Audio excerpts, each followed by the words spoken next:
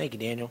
Okay, if you would open to chapter 15 of 2 Samuel, we are now in the second half of the study, give or take, and we will rapidly approach September. How that happened, I don't know, but we'll wrap up our study over the next 5 or 6 weeks. Last week, we talked briefly about Absalom's frustration and plan and his deceit. And that's kind of where we left off. When I say his deceit, particularly there in verses 3 and 4, what was his argument? What was his, I guess, lie, if you want to call it out for what it is? King David can't give you justice. No one can give you justice. The king can't do it. My father is ill-equipped. I'm the one that you need to come to for all of your problems, and I'll be your savior. I'll be your deliverer. I'll be your king. And he has some success with that, getting people to his side, which is what the battle that ends up ensuing is what we're going to talk about tonight. So what does David do? What does he do soon thereafter? I think I heard someone say he left, right? He escaped. He flees the city and heads out. Let's go to verse 19, and I want to talk about Ittai. This is one of those weeks where I was thinking about this today.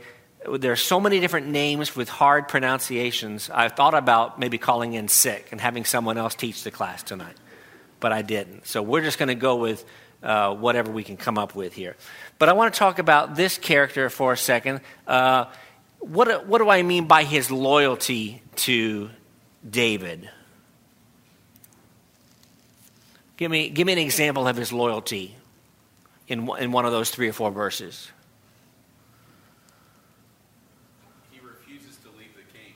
Right. He says, I'm going to stick by your side. I'm not leaving your side. I will be by your side. Verse 21 kind of is the key verse.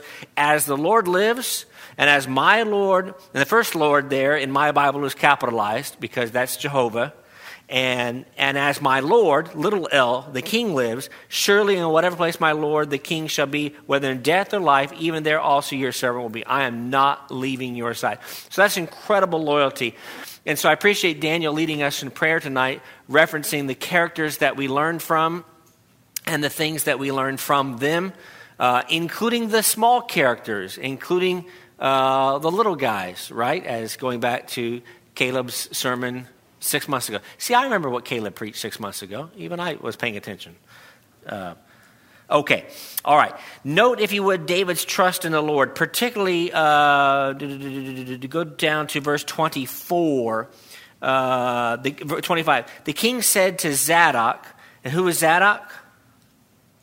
Or Zadok?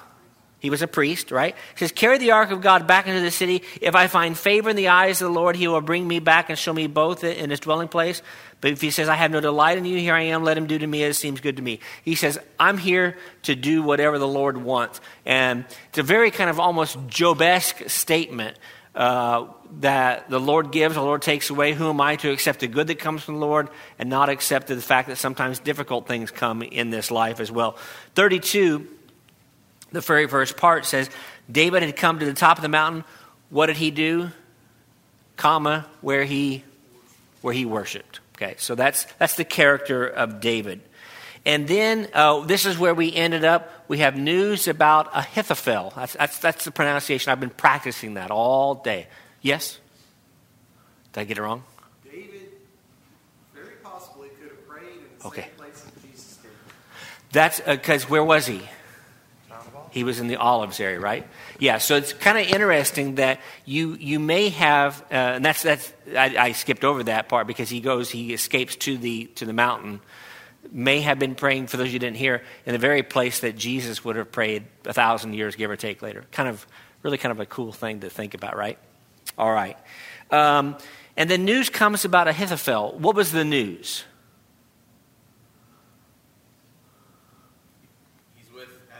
He's a traitor, right?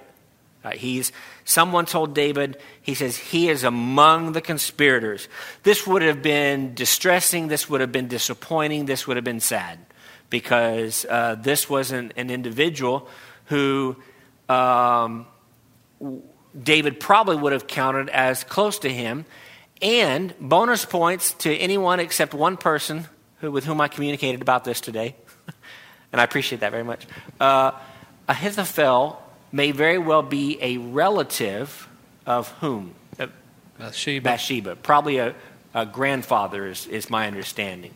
If you go back to chapter 13 and unwind some verses, and we're not going to take the time to do that. So, and I had seen that, but someone brought that to my attention today, and I appreciate that. It's kind of neat to get texts throughout the week, people saying, "I was thinking about this" or whatever. That's good. That's a good sign. Okay. Anything else on chapter 15 or 14? Yes, Brother Bruce here, David. And then while we're getting ready for him, I'll go ahead and put up my lessons learned slide. Yes, Brother Bruce. Well, that news about Ahithophel certainly must have been a test of David's faith in the midst of all this as well, because his son is now rebelling against him and taking over the kingdom, and now he's taken one of the closest confidants of David. In fact, he and David had gone up to the temple together. He had provided great counsel for David, and David probably took his word to the bank each time he spoke it. But now he too is deserting, and David's finding himself alone, facing the acts of his children, and now his own counsel. Right, good point. Alone, Brother Brian here, alone, isolated, boxed in, maybe. Brother Brian. Just think it's admirable, going back to the ark, that David avoids the mistake that the children of Israel had committed so many times before in treating it like a good luck charm, that to take with them when they went out to their battles. And he recognizes that the ark's true place is there. That is God's dwelling place. It doesn't need to come with him like some kind of a talisman. Absolutely. Very good. Great point. All right. A lot of lessons that we've learned in chapters 13, 14, and 15, but let me just kind of highlight them in 60 seconds or less. Number one, God always remembers his promises even when they're, and I put negative in quotes, because sometimes there are punishments or consequences that come as a result of our sins. And we're seeing that now develop, and we're going to see it continue to develop in our lesson tonight. Secondly, when we remove God from our lives, we'll do all sorts of evil things. You think about a person's life that is just falling apart, and usually it starts spiritually falling apart, and maybe otherwise. And it starts with one step away from the truth and another step away from the truth, and I get further from the church and further from my brethren and further from study, and then all these bad things start happening or develop. And then no matter what, trust in the Lord matters even in tough or tight situations, even when you feel isolated or alone, which is the character of David here. All right, let's go ahead here and get into chapters 16, 17, and 18. And we're going to try... Oh, yeah, there we go. We're going to try to cover all that tonight. I think we'll be able to do that. Starts with David continuing his exit or continuing his trip past the top of the mountain. And he comes and he finds Ziba. And what does Ziba present him with or approach him with or introduce him to? Or how are we introduced to Ziba or Ziba? Okay, all these donkeys. And what's on the donkeys? Bread and other things that are necessary for sustenance. And so we learn about the character of Ziba here compared to that of Mephibosheth. So you have a lot of these contrasts, compare and contrast in these characters, in these so-called minor characters in the narrative of the life of David. And incidentally, I think I shared this message with someone I was studying with, but I'm not sure I shared it with everyone else. This is a classic text, even for those that are non-religious people. I took a course my sophomore year at a let's just say not so conservative environment. Phil knows where I was, but I mean, in a liberal arts tradition, and we read 2 Samuel, as an historical text, which I thought was really interesting. And by the way, we read it without verses and chapters. And those of you that read without chapters and verses in one of your study Bibles, one of your other Bibles, you realize sometimes that's kind of fun to do that because you don't get caught up in, I'm done with the chapter. You just read the whole narrative. And this just reads beautifully, even though it's some ugly stuff. But my point being is that even the world that is not religious, even if they don't believe in these things, they find this to be a very fascinating text because what they don't want to admit, really going back to David's sermon 2 weeks ago, is that this is an authentic book, and it is filled with all kinds of great lessons for us. Okay, let's read beginning in verse 5. How do we pronounce that one's name? Well, I'm sorry, not the place, but the person. Shimei? I get 2 votes for Shimei? We'll go with Shimei. David's going to be our resident expert tonight. David and I will read in his days, and his pronunciations are wonderful. I love David's pronunciations. It's not the only thing I love about him, but I do love his pronunciations. But let's go with Shimei. Let's talk about this character and his character. What's he like? He's a cursor, right? Yeah. In fact, in my Bible, I have little subheadings like some of you have that have been inserted for this paragraph or for this section. It talks about Shimei cursing David. He says, he came out cursing continuously as he came, and he threw stones. I mean, this guy is a bully. This guy is mean. And in verse 6, he threw stones, Mitch here in the front, David. He threw stones at David and all his servants of the King David. All the people and all the mighty men were on his right hand and on the left. And he says, come out, you who bloodthirsty man, you rogue. I mean, this guy he's not nice. Brother Mitch. It's because he's a servant of Saul. He's from the family of Saul. That goes back to verse 5, he's a man right? of Saul Yes. who's seeing his chance to take it out on David. Right. Very good point. That goes back to verse 5, which I just kind of skipped over. That's a good point. So there's still and we talked about this 2 weeks ago. Alan made a comment, maybe 3 weeks ago now it was, that there's still lingering divisions among the people. We just recently talked about 1 Corinthians 1 and 1 Corinthians chapter 3. I am of Cephas, I am of Paul, I am of Apollos. Here you got, I'm of Saul, now I'm of Absalom, or I'm of David. Which team are you on? And that really kind of develops as the story continues here. How does David react to this rock throwing, dirt throwing, cursing, bullying? Say again? Yeah, let him be.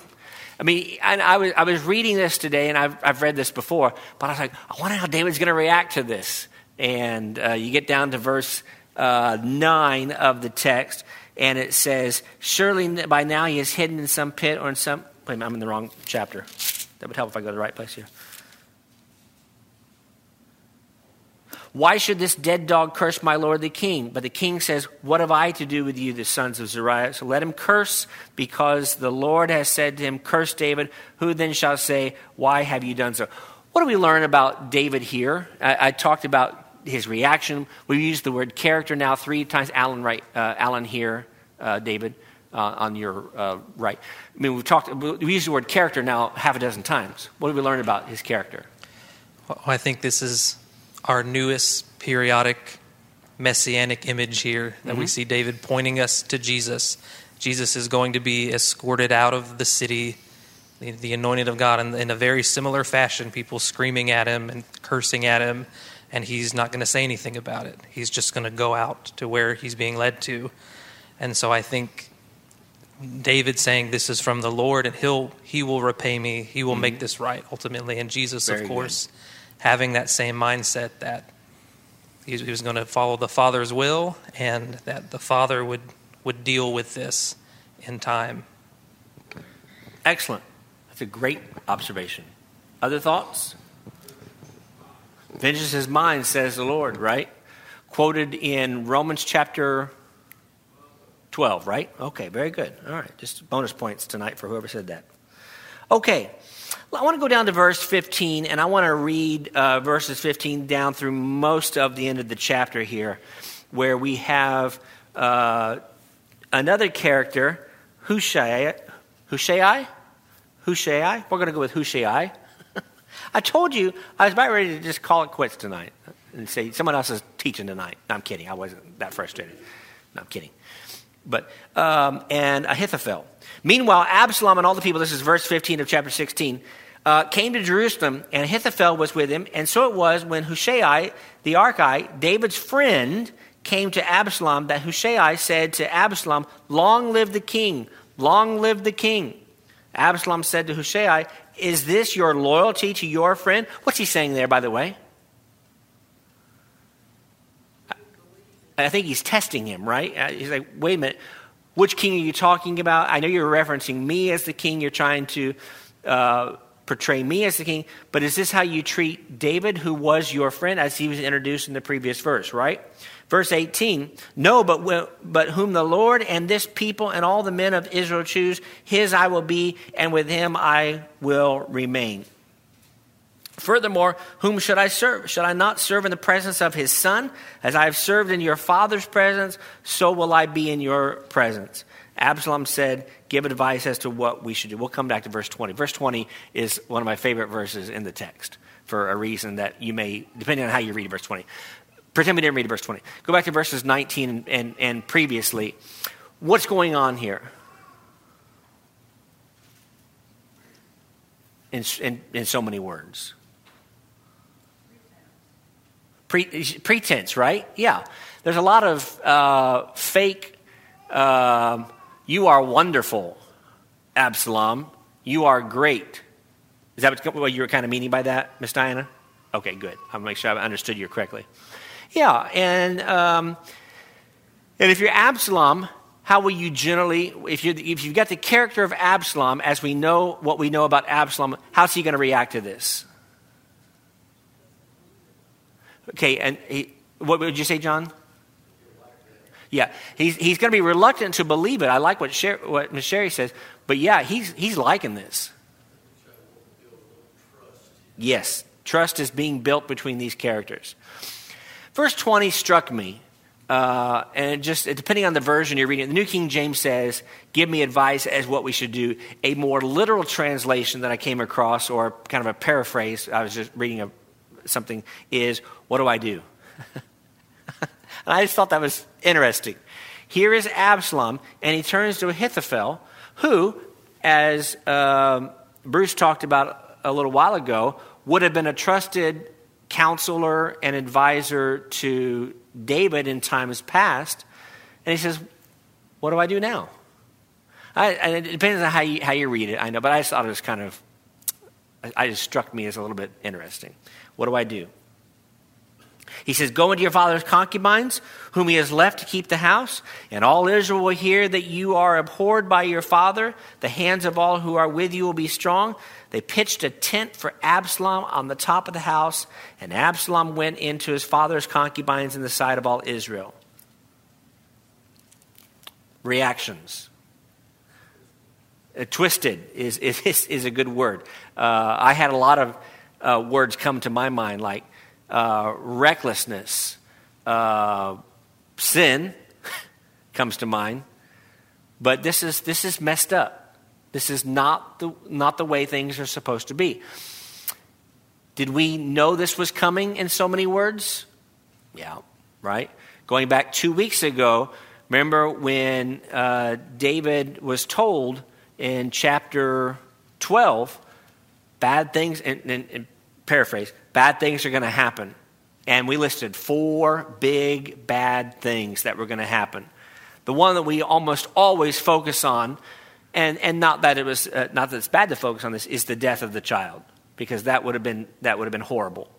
But the other 3 involved the open laying with the wives, the concubines, with just this abuse and just ugliness on display for everyone to see. Anything else on chapter 16? And we're going, as we always do, rather quickly through the text. Anything else that I've missed that you wanted to really bring out? Appreciate the comments so far. Brother Bruce here.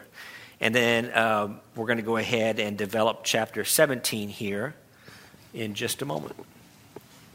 I like what's said about Ahithophel. As I was saying, his trust is even expounded upon in verse 23. It says, the counsel of Ahithophel, which he counseled in those days, was if a man had inquired at the oracles of God. It was as good as God's word had been to David.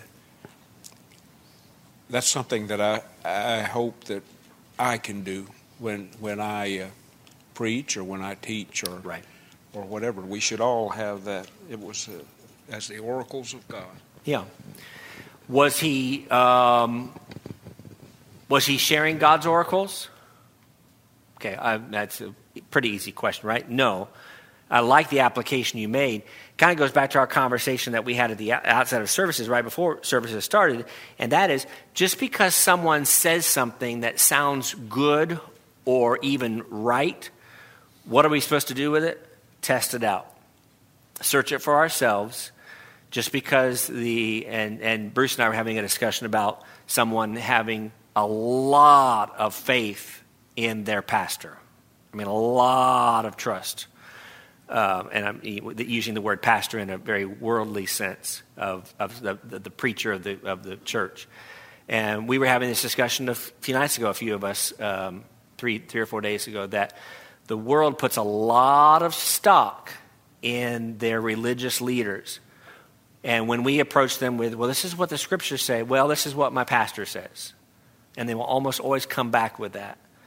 And that's a very dangerous thing when we just kind of have a blind allegiance to a man who can say things that sound good. Beware, even Satan transforms himself into an angel of light, right? So we got to be careful with that. Okay, let's go ahead to chapter 17 and continue with Ahithophel. He says to Absalom, let me choose 12,000 men. I will arise and pursue David tonight. I will come upon him while he is weary and weak, make him afraid. I will bring back all the people to you and all return except the man whom you seek, and the people are at peace. And the saying pleased Absalom and the elders of Israel. So he has a plan to exterminate David. He will pursue David. But Absalom says, I want one more thing. What's he want? He wants a second opinion. And we could probably talk about this for a good 30 minutes as to why he wants the second opinion. We can talk about it for maybe a minute or so. But Absalom seeks advice from Hushai. He says, call Hushai. Let's hear what he has to say as well.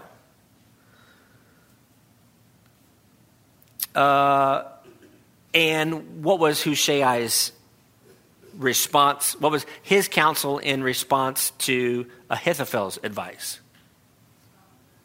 Okay, not good. Let's hit pause for a second, right?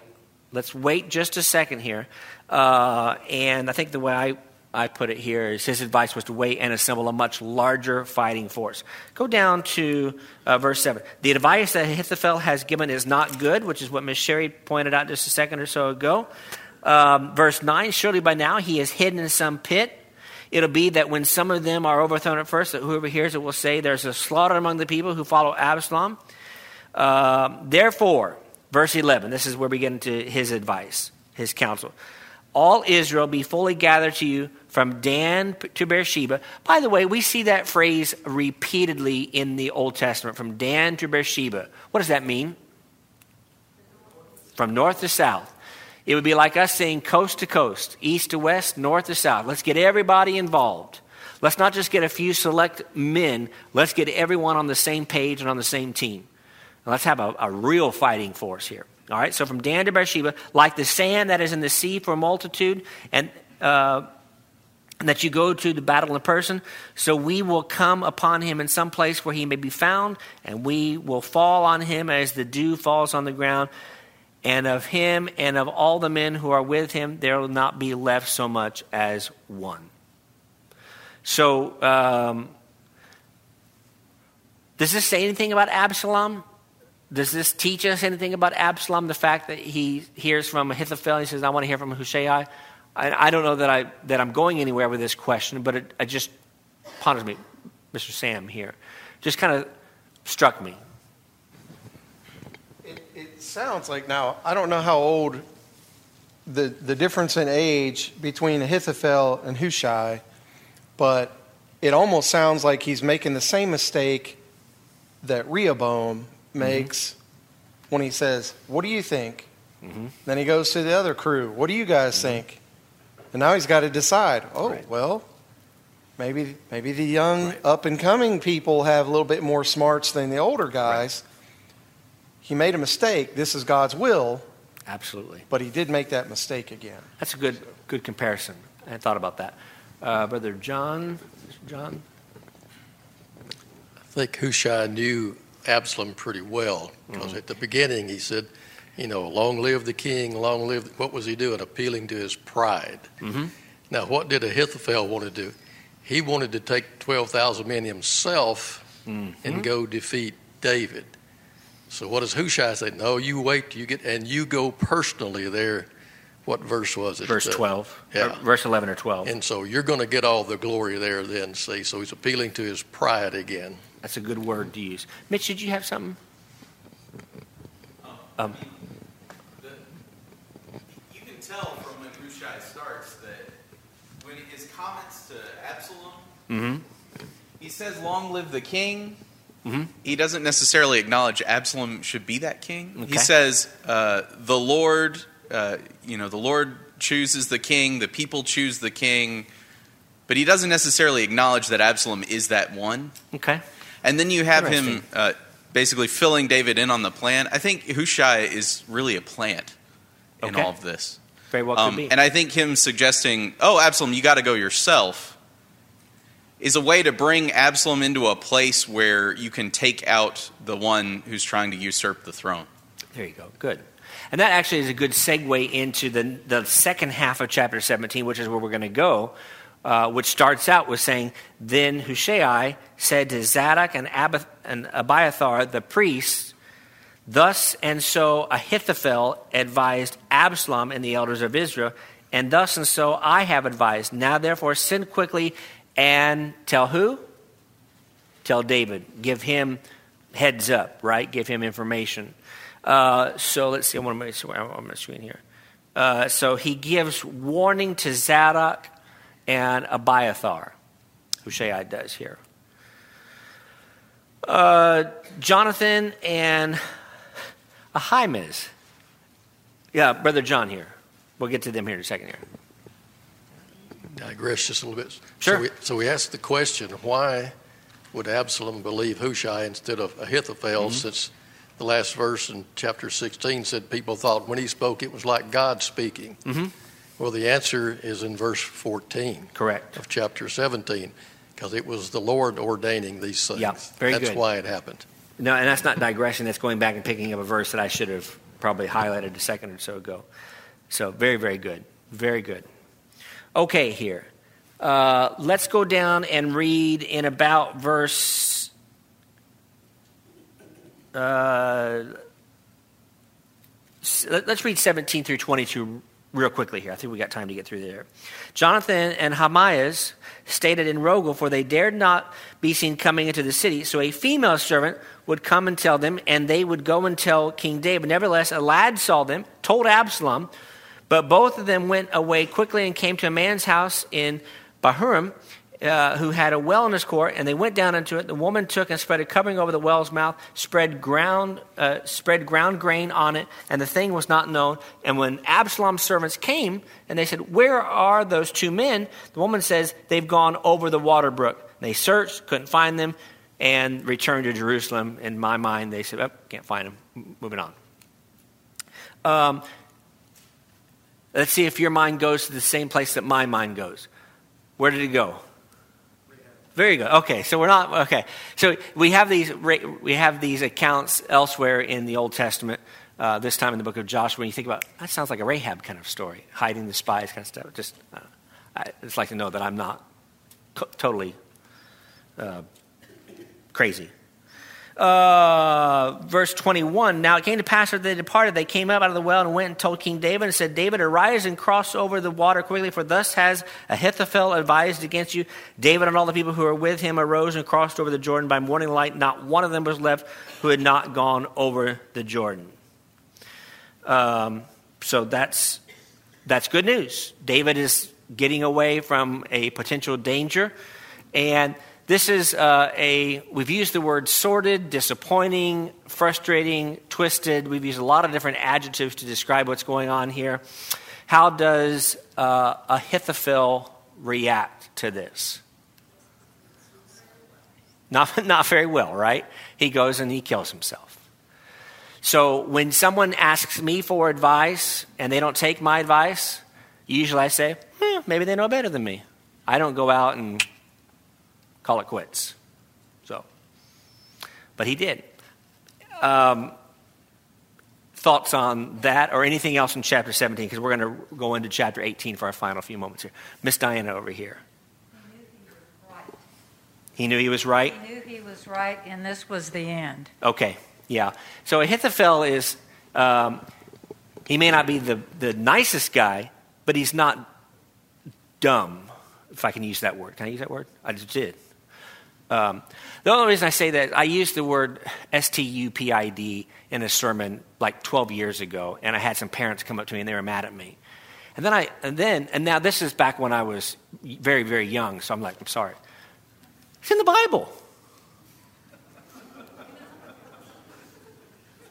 So I can use the word stupid. I don't know. That's okay. Moving on. All right. Let's spend our last 10 minutes in chapter 18 of the text. Chapter 18, I may have mentioned this a few weeks ago, is a chapter that always, as a child, bothered me. It scared me. That image of we'll get to it. In case you haven't read it yet or in case you've forgotten what chapter 18 is about, I don't want to give it away yet. Okay, so chapter 18 starts in the first 4 or 5 verses with David doing what? Yeah, he's getting his forces ready. He's preparing them. I think I used the word organizes his armies and sends them to fight. He set captains over thousands and captains over hundreds. He was prepared to go with them, right? And his advisors or the people closest to him said what? No, we don't want that happening. Verse 3, for if we flee away, they will not care about us, nor if half of us die, will they care about us. But you are worth 10,000 of us now, for you are now more help to us in the city. So this was not appealing to his pride, going back to Absalom and Ahithophel and those guys in the previous chapter. This is them being honest and saying, if they kill 50 of us, they don't care. They're still going to be after you. They want you. So we want to protect you and keep you safe as much as possible. How did the soldiers do in their fight?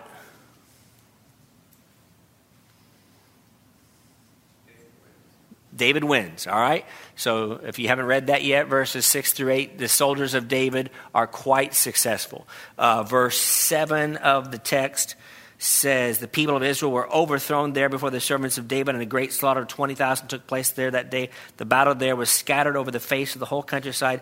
And then someone help me with verse 8. And sometimes when I say help me, it's a learning exercise. Sometimes it's because I don't know. Kind of a mixture of two right now. I think I know. But verse 8, more people were devoured that day by the woods than by the sword. What's that mean? Treacherous ground. Yeah, we're told this is a very wooded area, dense. We're going to see someone get themselves in trouble with those trees, right? He may not be the only one with really 6 pounds of hair, but it's a very treacherous area. And when you're running as fast as you can, tripping and falling, and there's pits and there's caves and there's boulders and there's rocks and all kinds of just ugly stuff happening here. It's the kind of place that we would tread very lightly and very carefully, and these people are fleeing for their lives. Or it's God Very, very good. And I'm glad that Sam brought that up. Or it's God's plan and God's providence and God defeating. God can defeat people with the sword, and he can defeat them with the woods. He can do whatever he wants. All right. And then Absalom does what? Gets his hair caught in what kind of a tree? An oak tree. This is what always scared me, was just the image of a man hanging there. It bothered me as a child, and it still kind of does bother me a little bit. But let's read some of the text here, and pretend you haven't read it before. We've got 6 minutes here. I think we got time to run through a couple things here. Absalom met the servants of David. This is verse 9. Absalom rode on a mule. The mule went under the thick of a great terebinth tree or oak tree. His head got caught. We know that his hair was very long in the previous study that we were in last week or the week before. So he was left hanging between heaven and earth. I thought that was just an interesting way of putting it. Between heaven and earth, he's hanging there. And I just wonder what's going through his mind. And I don't mean that kind of flippantly or jokingly. I mean that seriously. It's like, is this what life has brought me to? I wonder if at some point he thinks about his choices, and he thinks about regret, and he thinks about, maybe I shouldn't have acted the way that I did. I don't know. I don't know what's going on in his mind here. It says, the mule which was under him went on, and a certain man saw it and told Joab and said, I just saw Absalom hanging in a terebinth tree. Joab responds by saying what, in short? Why? What do you mean you saw him? You had the perfect opportunity to kill him, and he says, I'm not going to do so because of why? Yeah, it's David's son. I'm not going to do that. I can't do it. Yeah, verse 5, right? King had commanded Joab, Abishai, Ittai, deal gently for my sake with the young man Absalom, and then all the people heard when the king gave all the captain orders concerning Absalom. I think verse 5 is there, as John points out, to help us understand that the one who ultimately, the ones, plural, who ultimately do take Absalom down and kill him, they would have known this. It wasn't like, we never heard this. They knew what was the king's wishes. Deal gently with him. So that's not a surprise. That's a good point, and I'm glad you mentioned that. So Joab says in verse 14 in the New King James Version, I cannot linger with you. Anybody have a strikingly different version? I came across that somewhere. I will not waste my time with you. Okay? And he took 3 spears in his hand and thrust them through Absalom's heart while he was still alive in the midst of the tree. And then 10 young men who bore Joab's armor surrounded Absalom and struck him and killed him. So we talk about not so much fun ways of going. That'd be one of them on my list. Right? Joab does what? He blows the trumpet saying, we've won, victory, things are great. And then why did Joab not want Ahimaaz to go to David?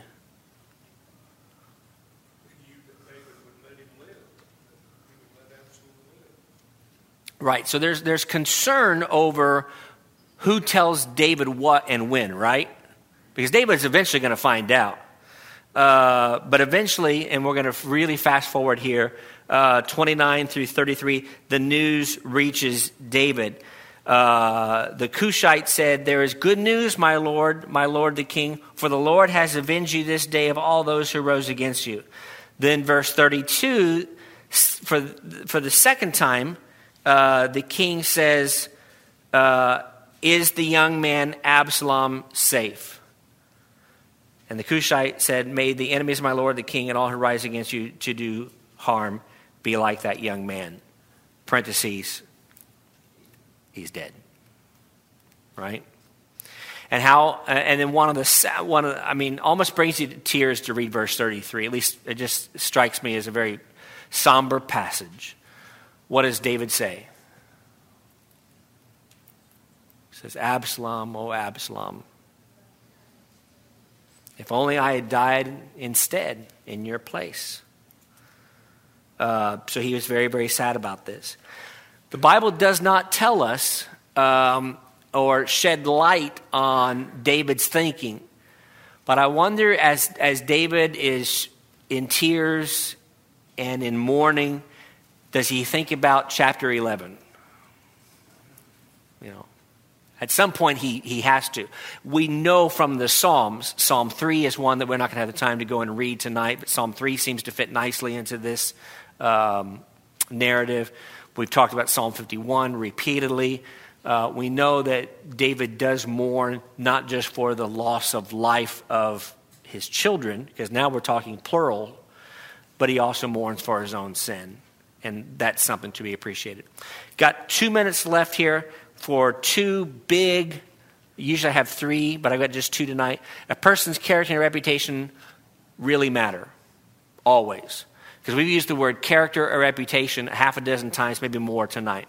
And then the second thing is that the results of our sins may take time to come to fruition, but going back to that Old Testament passage from Numbers, our sins will always find us out.